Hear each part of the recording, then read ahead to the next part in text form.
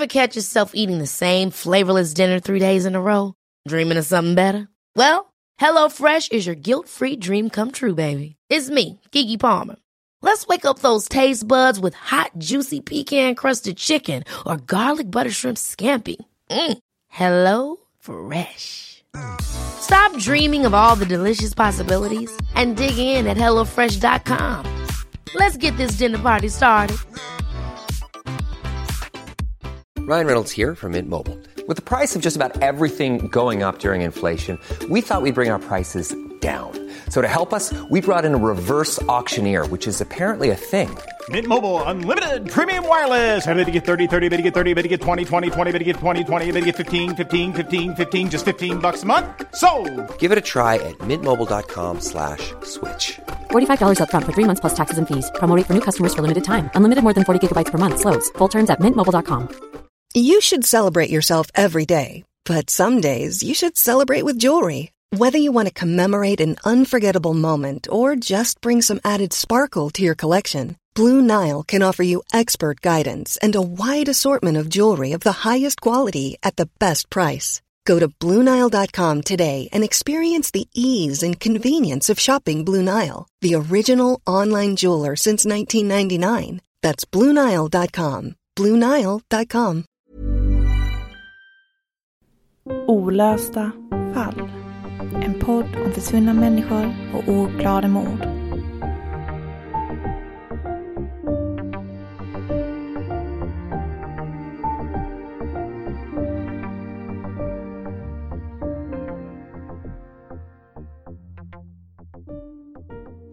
"16 år.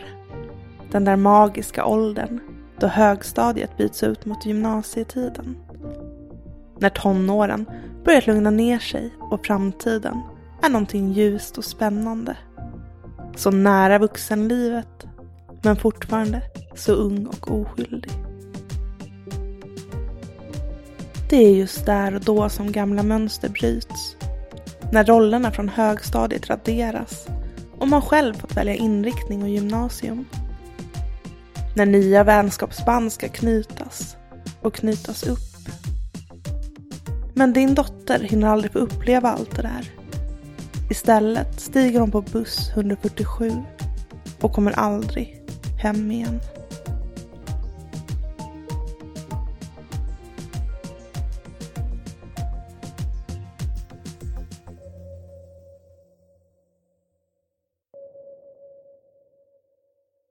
Du lyssnar på Olösta fall. Mitt namn är Sofie Nublin. Och mitt namn är Nathalie Seov. I veckans avsnitt ska vi berätta för er om det olösta mordet på den 16 år gamla Malin Lindström i Järved i Örnsköldsvik. Året var 1996. Samma år som Göran Persson blir Sveriges statsminister och kung Carl Gustaf firar sin 50-årsdag. Det är också året då den 16-åriga Malin Lindström aldrig någonsin kommer hem igen. Malin hade gått ut årskurs 9 den våren. Sommarlovet flög förbi, så som sommarlov gör. Familjen hade rest till Grekland. Semestern på Kreta hade spenderats med sol och bad. Och familjen som bestod av mamma Ines, pappa Rune, Malin och hennes 3 äldre syskon hade njutit av vad som skulle komma att bli deras sista gemensamma solsemester. Sommaren hade varit underbar, men Malin såg fram emot hösten. Hon hade gått ut med bra betyg och kommit in på sitt förstahandsval på gymnasiet. Men gymnasietiden hann knappt få börja. Hennes dröm om att jobba inom vården som undersköterska fick aldrig bli mer än just en dröm. En dröm om en framtid som någon tog ifrån henne. Malin hade en bästa vän, en jämnårig tjej som hon ofta umgicks med. Malin tyckte om att sy och var en försiktig och lite blyg ung tjej. Hon bodde tillsammans med sin familj i ett hus i Järved och Malin hade sitt rum på övervåningen. Där, i tonårsrummet med snedtak och vita vävtapeter, hade hon växt upp. Malin hade varit väldigt duktig på träslöjd och ramen till tonårsrummets spegel hade hon själv gjort på skolans träslöjd. Det var den 23 november, Bara några månader efter skolstarten på vårdgymnasiet i Örnsköldsvik som Malin bestämde sig för att träffa en tjejkompis i Husum, cirka 3 mil med lokalbuss från Järved. Mamma Ines tyckte inte riktigt om dotterns planer. Malin hade nämligen aldrig åkt dit förut och hon var lite osäker på vilken station hon skulle kliva av bussen. Men trots detta bestämde sig Malin för att åka. Ines magkänsla och oro inför dotterns resa skulle dock visa sig vara befogad. Kanske är det en moders instinkt att känna på sig när någonting fruktansvärt ska komma att hända. Malin steg på buss 147 mot det lilla brukssamhället Husum med cirka 1700 invånare. Hon visade upp sitt busskort och slog sig ner på ett av sätena. Utanför fönstret föll temperaturen sakta. Det var knappt en månad kvar till julafton och vintern hade kommit till Örnsköldsvik. Det var ett vackert men kyligt landskap som passerade där utanför rutorna. Malin klev av bussen, men hon nådde aldrig sin slutgiltiga destination. Hon kom aldrig fram till vännen som väntade på henne. Mamma Ines hade precis kommit hem från jobbet vid 16-tiden när familjens hemtelefon ringde. När hon svarade var det Malins vän i Husum som fanns på andra sidan linjen. Hon undrade var Malin var. Vännen hade stått på busshållplatsen och väntat på Malin tillsammans med sin mamma. Men när bussen kom så klev flera passagerare av. Men Malin var inte en av dem. De tittade in i bussen och frågade till och med chauffören om han hade sett Malin kliva av. Men han kunde inte ge något svar. Det var då förtvivlan och oron kom över Ines. Malin hade aldrig kommit fram till Husum. Och ingen visste var hennes dotter befann sig. Det var inte likt Malin att bara försvinna. Och att hon skulle hålla sig borta frivilligt fanns inte på kartan. Det var inte sådan Malin var. När klockan närmade sig 8 på kvällen så vann oron över pappa Rune. Han ryckte åt sig bilnycklarna och gav sig ut i den tidiga vinterkvällen för att leta efter dottern. Rune körde längs de mörka vägarna runt Gideå, Husum och Dombäck. Men inte ett spår efter dottern gick att finna. Det här var inte likt henne. Malin var väldigt ordentlig av sig. Hon försvann inte iväg bara. Det hade aldrig någonsin hänt tidigare, sa pappan i en intervju i Expressen. Den 24 november, dagen efter det att Malin gav sig iväg med bussen mot Husum, anmälde familjen henne som försvunnen. Snön låg tung på marken i Järved. Oron, lika tung den, över familjen Lindström. Ryktena i det lilla samhället började att gå. Alla undrade vad som hade hänt Malin. Man skickade ut sökinsatser och vädjade om tips. Helikoptrar sökte av närområdet och man letade med hundar i skog och mark. Även frivilliga deltog i skallgångar efter Malin, men hon var som uppslukad av jorden. I början hade polisen inte många spår att gå på. Det var först när man fick in ett vittnesmål från en man som ska ha sett en flicka i korsningen i Dombäck som polisen fick någonting att utgå ifrån. Mannen beskrev flickan som ung och i sällskap av en man. En man som vittnet kände igen. Det var en 20-årig kille. Han bodde i närområdet och från sitt och familjens hus hade han uppsikt över busshållplatsen, Lina-platån, där man tror att Malin kan ha gått av. Polisen tog in 20-åringen på förhör, men han hade inte mycket att säga. Det enda han vid det första förhöret kunde berätta var att han själv ska ha sett en man och en kvinna gå längs just den vägen vid tiden för Malins försvinnande. Här tog det alltså stopp. Man hade ingenting mer att gå på och med den lilla informationen var man tvungen att låta den unga mannen gå. Sökningarna fortsatte med skallgångar och patruller med hundar. Julen kom och gick utan Malin och det hann bli vår och påsken närmade sig. Snön som legat tung började sakta att smälta. Det var då, 6 månader efter att Malin försvunnit, som en hund markerade. vid ett skogsområde i närheten av samma korsning som vittnet hade sett en ung kvinna och den 20-åriga mannen. Där fann man någonting. I skogsområdet mellan Bruksvägen och Gideälven på Fårön stack någonting ut. En hög med granris bredvid en stor sten. I ett område täckt av blåbärsris, bakom en gran, i en handplockad grav av kvistar och barr, fann man henne. Den försvunna 16-åriga flickan, vars familj nu skulle komma att få det värsta besked en familj kan få. Deras dotter var återfunnen, men någon hade tagit ett beslut som skulle komma att rasera en hel familjs värld. Ett beslut som innebar att Malin hade mist sitt liv. Hennes familj hade mist en älskad dotter och syster. Kriminalteknikern Björn Jonasson berättade i en artikel i Expressen 2013 att han inte hade besökt platsen på 16 år.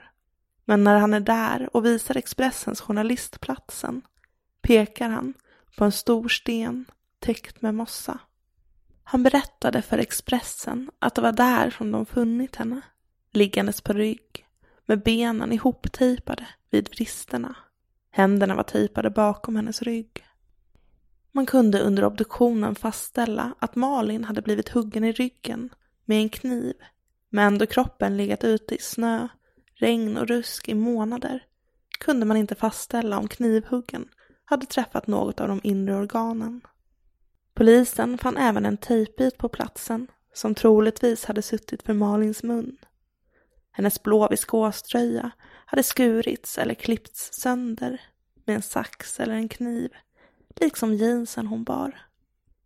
Hon saknade trosor. Malins BH hittade man långt från kroppen och den hade spår efter ett vasst verktyg. Den väska som Malin hade haft med sig när hon lämnade hemmet hittade man nedgrävd en bit bort från kroppen. I den fanns hennes röda hårborste som var avbruten. Hennes plånbok, busskort och pengar fanns dock inte kvar i väskan. Tejpen var noggrant ditsatt, vilket får polisen att tro att hon blivit tejpad först efter sin död, eller åtminstone vid ett medvetslöst tillstånd, utan försök till kamp från Malins sida. Obduktionen kunde dock inte fastställa huruvida tejpen sattes då Malin var vid liv eller ej. Man hittade även sperma på Malins byxor. 20-åringen som togs in på förhör i samband med Malins försvinnande blir nu åter intressant i utredningen. Man genomför en husrannsakan i hans hem och man hittar en hel del saker som kan kopplas till fyndplatsen. Vi hittade många konstigheter hos den här killen och ett mycket avvikande sexuellt intresse, sa Leif Sundin som var med vid husrannsakan i en intervju i Expressen.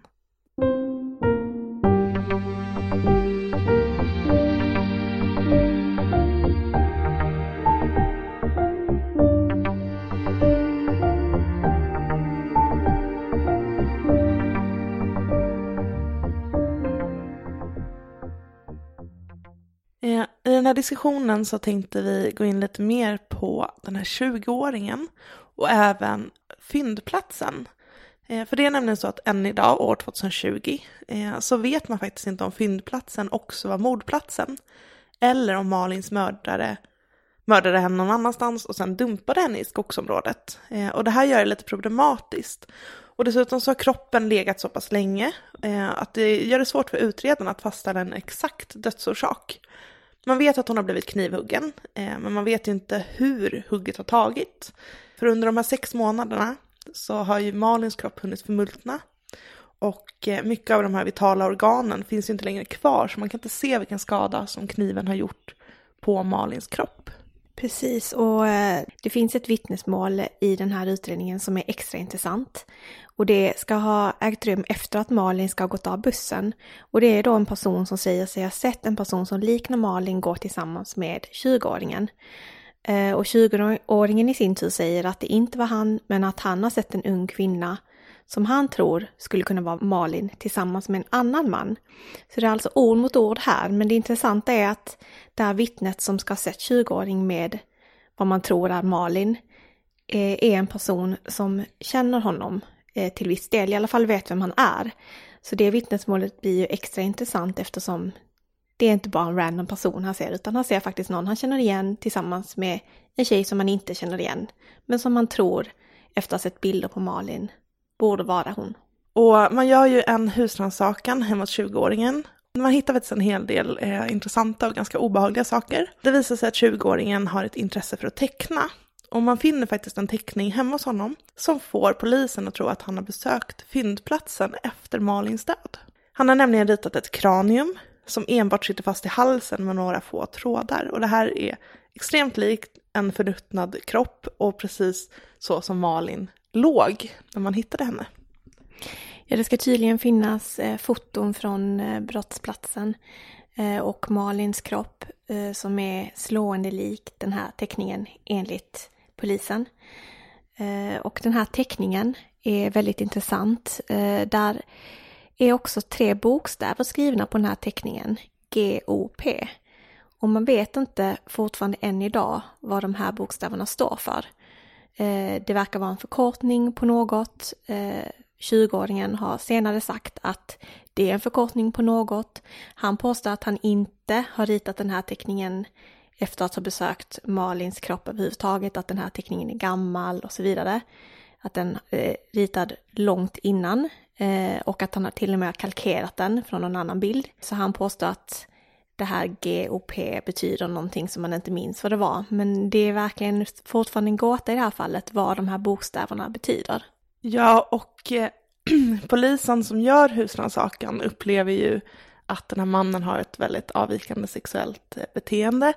Och de tycker att den här ritningen är jättelik Malins kropp i fyndplatsen. Och det finns ett uttalande i Expressen angående mordet på Malin som kriminaltekniker Björn Jonasson har sagt. Och han var nämligen med när man fann Malins kropp och han säger så här om 20-åringens teckning. Likheterna med den kropp vi hittade i skogen var så slående att personen måste ha varit tillbaka vid platsen. Teckningen av skallen var närmast en kopia av Malins. Visst, det betyder ju sig inte att han har mördat Malin. Det är inte bevis nog i sig, men varför skulle han ha besökt Malins döda kropp? Hur visste han att den ens fanns där? Och om han inte hade mördat henne men hittat kroppen och målat av den, varför har han inte då kontaktat polisen angående fyndet? Det här är lite knepigt, för även om han då säger att det här är en kalkylerad bild från en tidning, vi kommer gå in mer på djupet om det här lite längre fram i avsnittet, så är det ändå väldigt, väldigt märkligt att det är så likt fyndet. Och man hittar en hel del andra saker hemma hos 20-åringen som också är av intresse, nämligen tejp som är av samma sort som den man har bundit Malin med. Och polisen uttalar sig om att mannen ska ju haft ett avvikande sexuellt beteende. Och det här grundar man bland annat på att man hittar fotografier på bundna kvinnor i hemmet samt tygdockor. Och de här tygdockorna är ganska obehagliga. Du kan väl berätta lite mer om dem, Nathalie? Ja, vi kommer att lägga upp en länk som visar lite bilder från utredningen, förundersökningen. Och bland de här bilderna så finns även bilder på de här tygdockorna.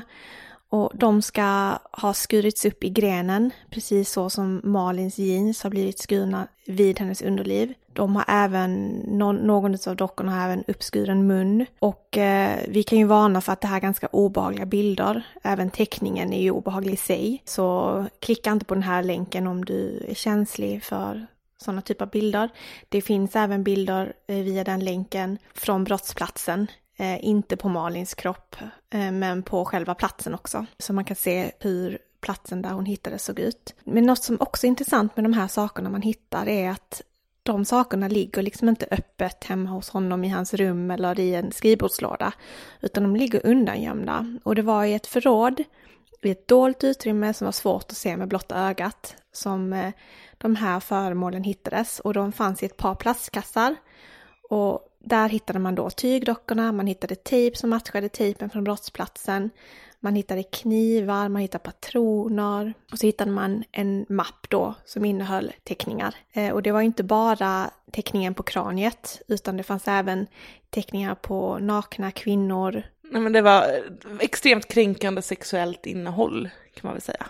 Mm. Och dessa föremål låg alltså väldigt väl gömda i 20-åringens hem och där kan man fråga sig varför han har gömt de här sakerna och varför alla de här sakerna låg tillsammans. Ja, och det som också är intressant med 20-åringen, allt det här sammankopplat, är också att man hittade faktiskt sperma på Malin. Och det här tyder också på att mordet på Malin Lindström var av sexuell karaktär. Avvikande sexuell karaktär.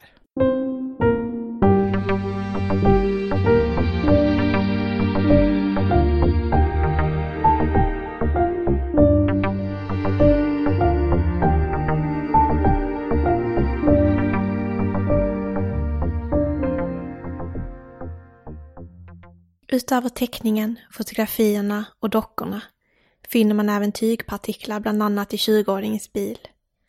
Tygfibrer som visar sig tillhöra samma typ av viskoströja som Malin hade på sig. Man säkrade även DNA-spår från den sperma man funnit på Malins byxor. Dessa omständigheter gjorde att man nu kunde gripa den misstänkta 20-åringen. Han dömdes i tingsrätten, trots sitt nekande, till 8 års fängelse för mordet på Malin Lindström. I tingsrättens dom kan man läsa 20-åringens egna utsagor om vad han menar hände dagen då Malin mördades. Han påstår att han ska gått ut på en promenad och sett 2 personer gå framför honom. Den ena var en flicka med blå jeans, plufsig jacka, klackskor och ljust hår. Han ska ha gått bakom flickan längs bruksvägens högra sida i riktning mot E4 och han ska hunnit kapp henne någon gång där längs vägen. De menar att flickan ska toucha till hans rygg och de 2 fortsätter sedan gå som att inget hade hänt. Därefter ska mannen ha fått en minneslucka och vaknat upp i snön på marken när det börjat skymma. Han hade en svag minnesbild av att ha sett en silhuett av en person med en väska som stoppade ner vad som såg ut som en hårborste i väskan. När han kom hem duschade han åt en smörgås. Han hade aldrig tidigare haft en sån minneslucka. När han inspekterade sina kläder som han hade haft på sig under promenaden upptäckte han att hans undertröja hade spår av röda fläckar som han inte visste hur de hade hamnat där. Undertröjan låg i hans rum under några dagar innan han bestämde sig för att elda upp den i kaminen. Några dagar senare ska han även ha hittat ett par vita trosor i sin jackficka och han hade ingen aning om hur de hade hamnat där. Han kunde inte svara på om han var skyldig till mordet på Malin eller ej och om så var fallet måste han fått en enligt honom snedtändning.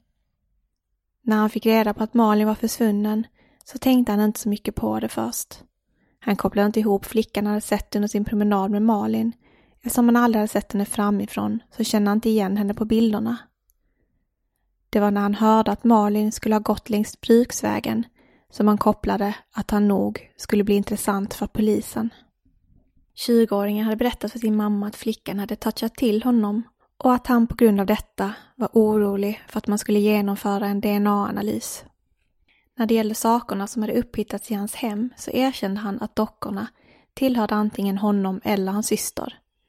Teckningarna hade han ritat och han var intresserad av kvinnor med stora bröst.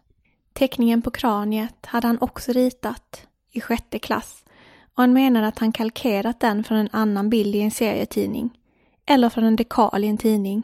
Han var inte riktigt säker. GOP, bokstäverna på teckningen, var enligt honom en förkortning av ett längre namn, men han minns inte om texten ursprungligen hörde till bilden. Uppgiften om att teckningen på kraniet hade ritats långt innan mordet på Malin var något som 20-åringens mamma kunde styrka. Hon hade nämligen sett teckningen i hans rum och uppgav att den var minst 4 år gammal. 20-åringen hade vid flera tillfällen ändrat sig i förhör med polisen. Först ska han ha sagt att han har gått långt bakom en flicka och en pojke. Det menade han att han sagt för att han inte ville bli inblandad i någonting. I ett senare förhör tog han tillbaka dessa uppgifter och sa att det var han som hade gått bredvid flickan och att hon touchat hans jacka. Tingsrätten menar att han uppgett detta för att försöka förklara bort de tygfibrer från Malins tröja som upphittats i hans hem och i hans bil. En annan uppgift som tillkom i senare förhör var att han ska ha träffat en flicka som liknar Malin som han haft samlag med i ett skogsparti. Flickan ska ha tagit fram en röd hårborste från sin innerficka och stoppat ner den i sin väska. Detta tog tingsrätten att han uppgett för att försöka förklara bort de DNA-spår från sperman som finns på brottsplatsen. Mannen ska sedan ha uppgett att efter att han haft samlag med flickan ska han ha blivit pistolhotad av någon. Men både samlaget med flickan och pistolhändelsen tog han sedan tillbaka och medgav att han ljugit om. Trots det bedömer man att mannen har haft en så pass nära kontakt med Malin att han måste ha sett hennes röda hårborste eftersom han själv nämner denna. En sån uppgift kan knappast komma från någon annan än gärningsmannen eftersom hårborsten inte nämnts i medierna. Att skaftet på borsten var avbrutet kan innebära att den används som tillhygge av Malin för att försvara sig under övergreppet. A lot can happen in the next 3 years. Like a chatbot may be your new best friend. But what won't change? Needing health insurance. United Healthcare Tri-Term Medical Plans are available for these changing times. Underwritten by Golden Rule Insurance Company, they offer budget-friendly, flexible coverage for people who are in between jobs or missed open enrollment. The plans last nearly 3 years in some states, with access to a nationwide network of doctors and hospitals. So for whatever tomorrow brings, United Healthcare Tri-Term Medical Plans may be for you. Learn more at uh1.com. Hey, it's Ryan Reynolds, and I'm here with Keith, co-star of my upcoming film, If, only in theaters May 17th. Do you want to tell people the big news? All right, I'll do it. Sign up now and you'll get unlimited for $15 a month and 6 months of Paramount Plus Essential Plan on us. MintMobile.com/switch. Upfront payment of $45 equivalent to $15 per month. Unlimited over 40 gigabytes per month. Face lower speeds. Videos at 480p. Active Mint customers by 531.24 get 6 months of Paramount Plus Essential Plan. Auto renews after 6 months. Offer ends May 31st, 2024. Separate Paramount Plus registration required. Terms and conditions apply if rated PG. Hey, it's Paige DeSorbo from Giggly Squad. High quality fashion without the price tag. Say hello to Quince. I'm snagging high-end essentials like cozy cashmere sweaters, sleek leather jackets, fine jewelry, and so much more. With Quince being 50 to 80% less than similar brands. And they partner with factories that prioritize safe, ethical, and responsible manufacturing. I love that. Luxury quality within reach. Go to quince.com/style to get free shipping and 365-day returns on your next order. Quince.com/style. Tingsrätten bedömer det som troligt att de röda fläckarna på sin tröja som mannen själv berättat om kan ha varit blodstänk från när Malin erhållit sina stickskador. Flera vittnade i tingsrätten om att de ska ha sett Malin tiden före försvinnandet, både på bussen och längs E4 där hon promenerade när hon gått av bussen. Ett vittne ska ha sett en flicka som passade in på Malins beskrivning bete sig märkligt när hon gick, på så sätt att hon vände sig om och tittade bakåt vid flera tillfällen. Det fanns även vittnen som hade sett Malin gå med en man. Som det kan ha varit så att dessa vittnesmål stämmer, så skulle gärningsmannen först kunna ha gått vid sidan av henne. Kanske sa något till henne för att sedan lämna henne med obehag som tvingade henne att vända sig om för att hon var orolig för att mannen skulle komma tillbaka. Vilket han med stor sannolikhet gjorde. De olika vittnesmålen på bussen målade upp en bild av en orolig Malin som var osäker på vilken station hon skulle kliva av på. Även om inget vittne på bussen kan minnas att Malin ska stigit av på Lina-platån, så gör tingsrätten en bedömning att hon måste ha gjort det eftersom hon inte fanns kvar på bussen när den kom till Husum eller när bussen stannade för återfärd. Det finns också ett flertal vittnen som ska ha sett en person som stämmer överens med Malins signalement på Bruksvägen, vilket gör det mest sannolikt att hon hoppat av på busshållplatsen Lina-platån. Tingsrättens bedömning blev att Malin troligtvis har observerats och på ett eller annat sätt övermannats och tvingats in i skogsområdet. Men vad som framkommit om Malins personlighet så sågs det som uteslutet att Malin frivilligt skulle ha följt med en främling. I tingsrätten vittnade också flera personer angående Malins blåa tröja som var tillverkad av det speciella materialet som bestod av 80% viskos och 20% lyckra. Materialet var ganska ovanligt på den tiden och tröjan hade ursprungligen köpts av Malins syster i en JC-butik i Örnsköldsvik och Malin brukade låna hennes kläder. En anställd på JC förhördes i rätten angående hur tröjan tillverkades och det skulle visa sig att den var ytterst ovanlig både i material och färg. Färgen Bright Blue hade tagits fram speciellt för JC och butiken i Örnsköldsvik hade enbart fått in 6 exemplar av tröjan som Malin hade på sig vid mordet. Det var särskilt viktigt under rättegången eftersom den bevisföringen kunde styrka att de fibrer som upphittats i 20-åringens bil inte med stor sannolikhet kunde komma från en annan liknande tröja eftersom den i princip var unik i sitt slag. Att tygfibrerna var unika lyftes också fram av en rättsbiolog vid SKL som specialiserat sig på hår och fibrer. Han menar att han aldrig stött på fibrer av liknande slag under tidigare analyser och att den ovanliga färgen gjorde fibrerna lätta att identifiera. 20-åringens mamma vittnade om att hon brukade sticka tröjor till sina barn och att hon letat igenom huset efter garn och tröjor i liknande färg som den blåa tröjan som Malin hade på sig. Mamman lämnade in dessa garn och tyger till utredarna som vidare lämnade in dem till SKL för provtagning. Och resultatet av proverna blev att tygfibrerna i det inlämnade materialet inte stämde överens med de blå tygfibrerna som var aktuella i utredningen. I tingsrätten redogjordes det också för en inspelad videorekonstruktion som 20-åringen gick med på att delta i. Det var genom samtal med en minnesforskare som en rekonstruktion kom på tal. Forskaren ansåg att 20-åringen genom att erkänna att han hade mött Malin den dagen och sedan hävdat minnesförlust skulle kunna vara mottaglig för att kunna öppna upp och vilja berätta. Förutsättningar för rekonstruktionen var att 20-åringen skulle försöka häva sin minnesförlust genom att indirekt berätta om händelsen genom fysiska handlingar. En rekonstruktion om vad som skulle kunna ha hänt. 20-åringen skulle visa rent hypotetiskt hur mordet på Malin hade kunnat ske. Vissa uppgifter om mordet hade det skrivits om i pressen vid tiden för rekonstruktionen. Till exempel i vilket skogsområde hennes kropp hade upphittats och vilken väg hon hade gått. Men ingen annan information delgavs 20-åringen. Rekonstruktionen utgick från mannens bostad och de gick längs bruksvägen fram till E4. Vid E4 fick mannen själv bestämma vägen och han valde att gå mot en större garagebyggnad, följde en skogsbilsväg och kom fram till bron över Gideälven.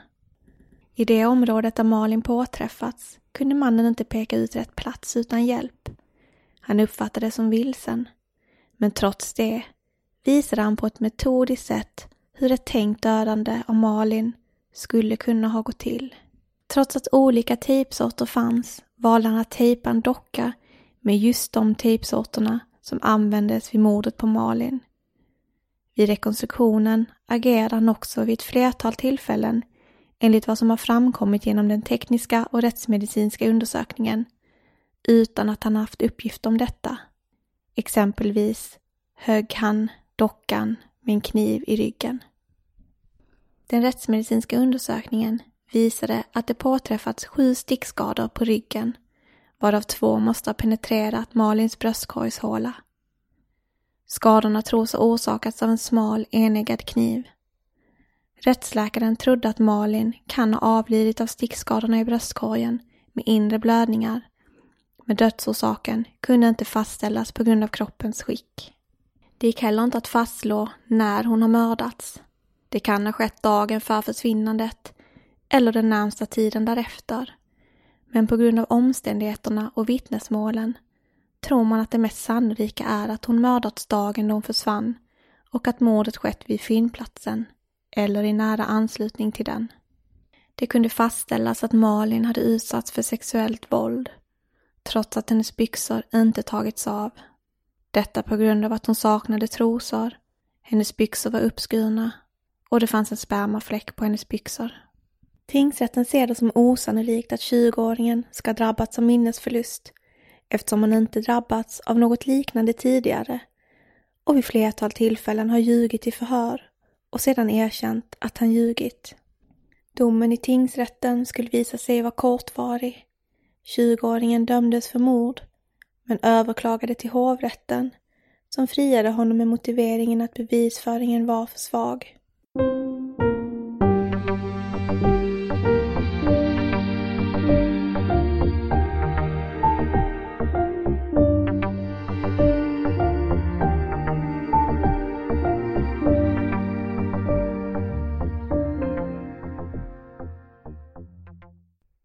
Man kan ju tycka att det är helt otroligt att man väljer att fria någon utifrån det som du läste upp nu, Nathalie, i tingsrätten. Ja, det finns ju en hel del, kan man säga, beklämmande bevis som målar upp 20-åringen i väldigt dåligt dagar. Men tydligen så håller det inte helt i hovrätten. Och vi tänkte helt enkelt att vi skulle gå igenom de anledningarna till varför man väljer att frige 20-åringen. Och vi kan börja med att det faktiskt finns en annan person som man har häktat i samband med mordet på Malin Lindström. Det fanns nämligen 2 stycken vittnen som ska ha ljugit om sina vittnesmål gällande dagen då Malin försvann. Och det ena vittnesmålet gäller en mansperson som har befunnit sig på samma buss som Malin. Och han ska betett sig påträngande mot henne. Han ska ha agerat som om han varit bekant med Malin. Ja, flirtat med henne helt enkelt. Och den här mannen ska den 29 december 1996 ha anhållits som skäligen misstänkt för att helt enkelt olaga frihetsberövat Malin Lindström. Han ska ha lämnat ett bra signalement av Malin men ljugit kring vad han gjort under dagen och han saknar även en alibi. Och han ska dessutom ha ringt hem till Malins föräldrar och gråtit och sagt att han önskar att han kunde göra någonting för att hjälpa. Och det här gör det ju lite krångligt för att man helt enkelt faktiskt har en till misstänkt. Och även om man inte senare efter att man häktade honom kunde gå vidare och anhålla honom så blir det väl en anledning till att man friger 20-åringen i hovrätten. Och en annan anledning är att trots att man i 20-åringens bil fann de här tygfibrerna som vi pratade om av samma slag som de tygfibrer som fanns på Malins tröja från JC så kan man inte utesluta att de här tygfibrerna skulle kunna kommit från en annan liknande tröja. För även om tröjan var väldigt unik och det bara fanns 6 stycken i sitt slag i den JC-butik som Malins syster köpte den i så fanns det 792 likadana tröjor i JCs svenska sortiment. Och man kan ju därför inte utesluta att tygfibrerna kan ha kommit från någon av de här andra 791 tröjorna som fanns på marknaden i Sverige. Nej, och det gör egentligen att man inte kan fastställa med säkerhet att det här skulle ha varit Malins tröja. Och sen så har vi ju det här problemet med att 20-åringen har ljugit om vad han gjort dagen då Malin försvann. Han ska nämligen ha lämnat så himla många felaktiga uppgifter och han säger att det beror på att han tyckte att det var häftigt att bli uppmärksammad. Han ska helt enkelt inte brytt sig så mycket om Malins försvinnande från början, men när han blev anhållen så tyckte han att det hela kändes spännande. Och det är den här spänningen som enligt honom själv ska lett till alla de här fantasierna och lögnerna som han har delat med sig av. Bland annat lögner då som att han ska haft samlag med den här flickan på Öberget. Och i verkligheten säger han sig ha 0 erfarenhet gällande kvinnor. Och 20-åringen påstår även att han mitt i det här kaoset av fantasier och lögner under en period till och med ska ha tvivlat på sin egen oskuld. Och det är i samband med att det talas om psykisk vård i hans fall har han faktiskt i perioder undrat om han varit psykiskt sjuk. Och han menar även på att uppgifterna om trosorna och den blodfläckiga t-shirten han ska ha bränt, även det här bara var fantasifoster och lögner. Och man kan inte avfärda de här lögnerna som efterhandskonstruktioner. Det är nämligen så att 20-åringen ska ha ljugit för att förekomma och förklara de resultaten då som polisen kommer fram till under utredningen. Men det här går ju inte att bekräfta. Och man kan då på grund av 20-åringens lögner och förhör med olika vittnesmål inte se de här berättelserna som någonting annat som har en avgörande betydelse vad gäller bedömandet av skuld i målet. Och det är samma sak med 20-åringens minnesförlust då, att även den här ska ha diktats upp efter att han helt enkelt läst en artikel om just minnesförluster. Och den här lögnen ska ha varit för att han helt enkelt var less på att svara på samma frågor gång på gång. Och det här gör ju att ingenting 20-åringen har sagt blir trovärdigt och därför kan man heller inte använda sig av de saker han sagt som skulle kunna stämma överens med Malin som att det också är en sanning. Det går inte att skilja på lögn och sanning i 20-åringens fall. Nej, och vad det gäller de här teckningarna och dockorna som man fann i hans hem så har han också en förklaring på de här sakerna i hovrätten. Han menar att de här idéerna härstammar från en kompis porrtidningar och han säger sig med hjälp av teckningar och dockor försökt återskapa scener som han har sett i den här porrtidningen. Han säger sig inte vara intresserad av bundna eller strypta kvinnor som man har försökt mena på i tingsrätten, utan han helt enkelt har försökt efterkonstruera positionen han sett i porrtidningen i efterhand då i form av teckningar och dockorna. När det gäller de här bokstäverna GOP på teckningen med kraniet så ska denna ha ritats när han gick i 6:e klass, precis som han också faktiskt sa i tingsrätten. Och man kan ju inte bortse från att det finns likheter mellan teckningen och den position man fann Malin i. Men 20-åringens mamma har ju vittnat om att teckningen ska ha ritats för länge sedan, som 20-åringen också själv har förklarat. Så man kan ju inte bekräfta att misstanken om att teckningen ska vara en illustration om Malin stämmer. Teckningen kan därför inte ses som ett vägande bevis enligt hovrätten i frågan om 20-åringens skuld helt enkelt. Ja, herregud, förlåt, men det är så sjukt. Okej, då tar vi tejpen då, för det här är också problematiskt. Man kan ju börja med att undra varför den här tejpen fanns gömd i en plastpåse. Men det finns ett problem med tejpen, och det är att det är en vanligt förekommande tejp, ett vanligt märke. Och därför kan man inte specifikt binda just den här tejpen till tejpen man fann på Malins kropp. Man kan alltså inte utesluta att den här tejpen har använts till någonting annat. Sen har vi ju även den här videorekonstruktionen som tingsrätten vilar ganska tungt på. Och här menar hovrätten att 20-åringen helt enkelt fått en hel del hjälp på traven. Och att hans agerande under rekonstruktionen ska ha varit så pass tafatt och valhänt. Hans tidigare lögner och uttalanden gör också att man inte med säkerhet kan fastställa att det som 20-åringen gör eller säger under konstruktionen faktiskt är sanningsenligt. Och det här sammantaget gör då att hovrätten friger 20-åringen. Och i hovrättens domslut så kommer man fram till att i målet så finns ingen direkt teknisk bevisning såsom vittnesuppgifter, fingeravtryck, blodprov eller spermaprov som positivt knyter 20-åringen till den aktuella gärningen. Och utredningen utesluter inte med tillräcklig grad av säkerhet att Malin Lindström inte bragts livet av någon annan person än 20-åringen. Och med den bevisföringen som lagts fram i målet så kan det alltså inte anses ställt utom rimligt tvivel att 20-åringen berövat Malin Lindström livet. Och 20-åringen släpptes fri. Han tillerkändes ett skadestånd på 212 199 kronor. Och det här då på grund av missat arbete, tidsspillan och utlägg.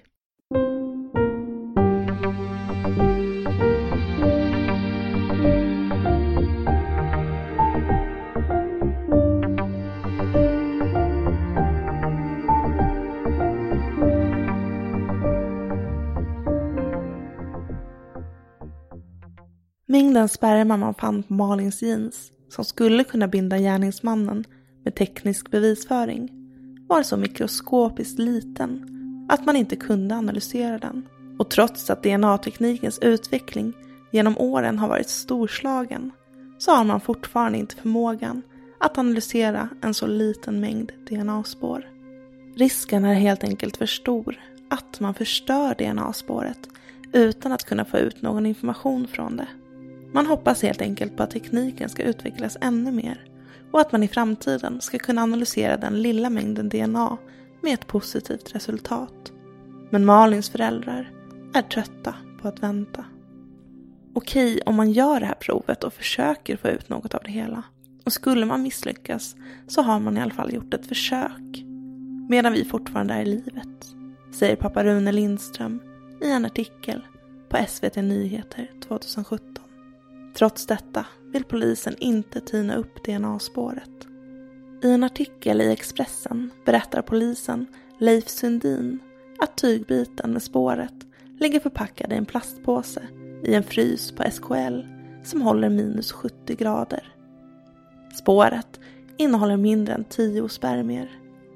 Hittills har SKLs bedömning varit att det är för liten mängd spår av okänd kvalitet, som man uttrycker det, för att kunna analyseras.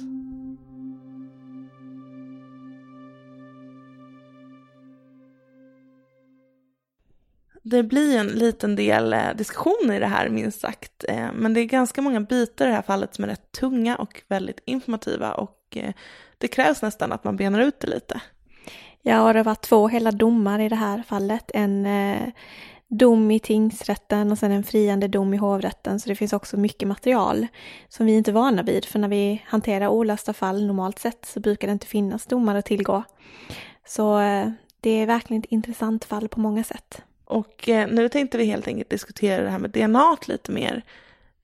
För det är lite knepigt. Det vi vet nu är alltså att det finns ett DNA-spår som är i form av en ytterst liten mängd sperma och som man då hittade på Malins byxor.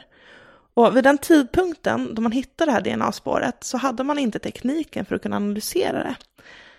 Därför valde man att frysa in det, och jag förstår verkligen Malins föräldrar. Det har gått 24 år sedan deras dotter blev mördad och de är inte jätteunga, och det är väl klart att man vill få veta det här så fort som möjligt om det finns en chans att få fram svar.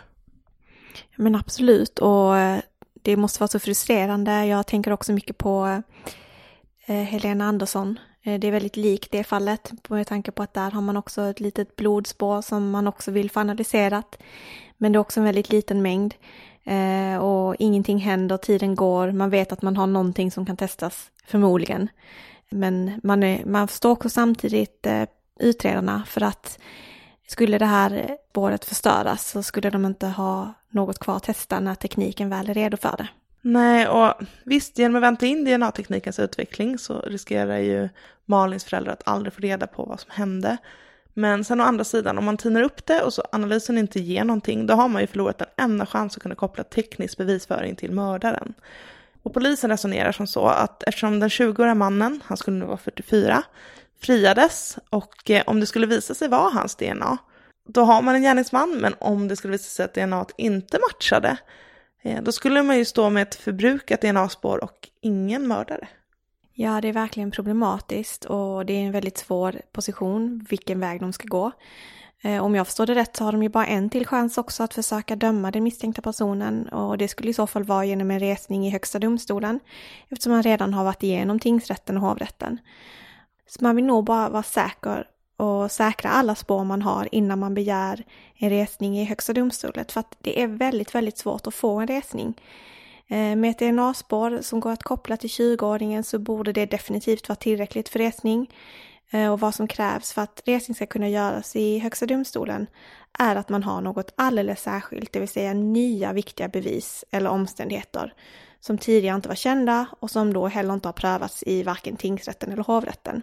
Och just någon sån bevisning hade ju varit ny information, att man hade kunnat koppla DNA till någon. Och resning beviljas bara om det är sannolikt att utgången ska bli annorlunda än den i hovrätten, så det måste också vara väldigt starka bevis. Och endast en ytterst liten andel av alla ansökningar om resning i högsta domstolen blir faktiskt beviljade, så det är en liten chans man har kvar alltså. Så det här är verkligen gambling att testa de här spåren. Men tekniken blir bättre. Vi håller såklart alla våra tummar för att man ska kunna göra det här och få ett svar så fort som möjligt. Jag tänkte att jag skulle läsa upp vad kriminaltekniker Veronica Andersson säger till SVT Nyheter angående det här och angående föräldrarnas önskan. Hon säger: jag förstår det till fullo, men för oss är det viktigt att vi har ett spår som kan leda oss mot en gärningsman och att vi kan hantera det på ett professionellt sätt. Då en person är friad för mordet så måste vi utgå från att det finns en annan gärningsman. Och därför kan vi inte riskera spåret genom att tina upp det innan vi är säkra på att tekniken klarar det.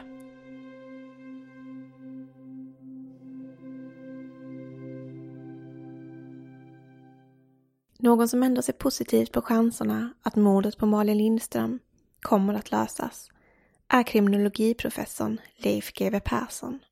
Han tror på DNA-teknikens utveckling och att DNA-proverna i framtiden kommer att kunna analyseras och ge resultat. I en intervju i Expressen 2017 uttalade han sig så här: tekniken går hela tiden framåt. Det är klart att det kommer att kunna analyseras.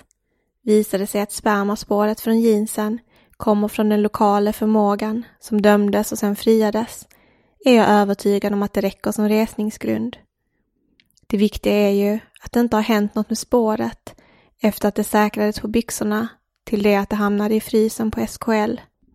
På frågan om man tror att någon kommer lätta sitt hjärta i fallet om Malin är han dock mer skeptisk och menar att det är mycket sällsynt att en gärningsman frivilligt skulle erkänna ett sånt här grovt brott. Det ska visa sig att Leif GW Persson har helt rätt. År 2019 kom tekniken som behövdes för att kunna analysera DNA-spåret. Vi har ett förorenat DNA som nu ska tvättas rent och analyseras. Tekniken finns nu på plats utan risk att förstöra DNAt sa Josefin Perming Tänkvist på polisens avdelning för grova brott i Västernorrland till Sveriges Radio. DNA-proverna kommer att användas för att utföra familjesökningar i släktregistret. Polisen räknar med att analysen ska vara färdigställd under våren 2019. Och det är det sista som har skrivits om Malin till dagens datum, april 2020. Trots gediget polisarbete och teknikens utveckling är fallet om Malin fortfarande olöst. Man behöver få in tips för att komma vidare. Trots DNA-spår krävs att man vet vem man ska topsa för att komma närmare en potentiell gärningsman. Har du uppgifter om mordet på Malin Lindström den 23 november 1996? Har du sett eller hört någonting? Kontakta polisen på 114 14.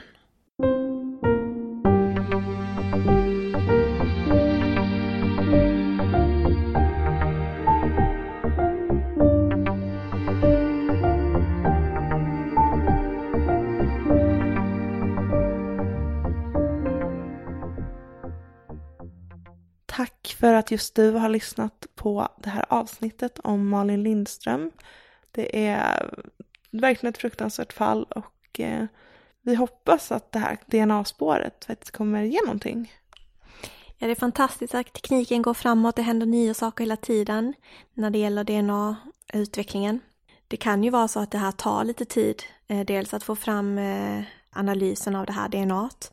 Det skulle renas och det tar tid och det är ny teknik.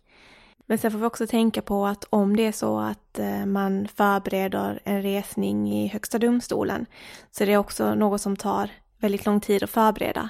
Så det kan ju ta ett tag innan vi hör något nytt i det här fallet.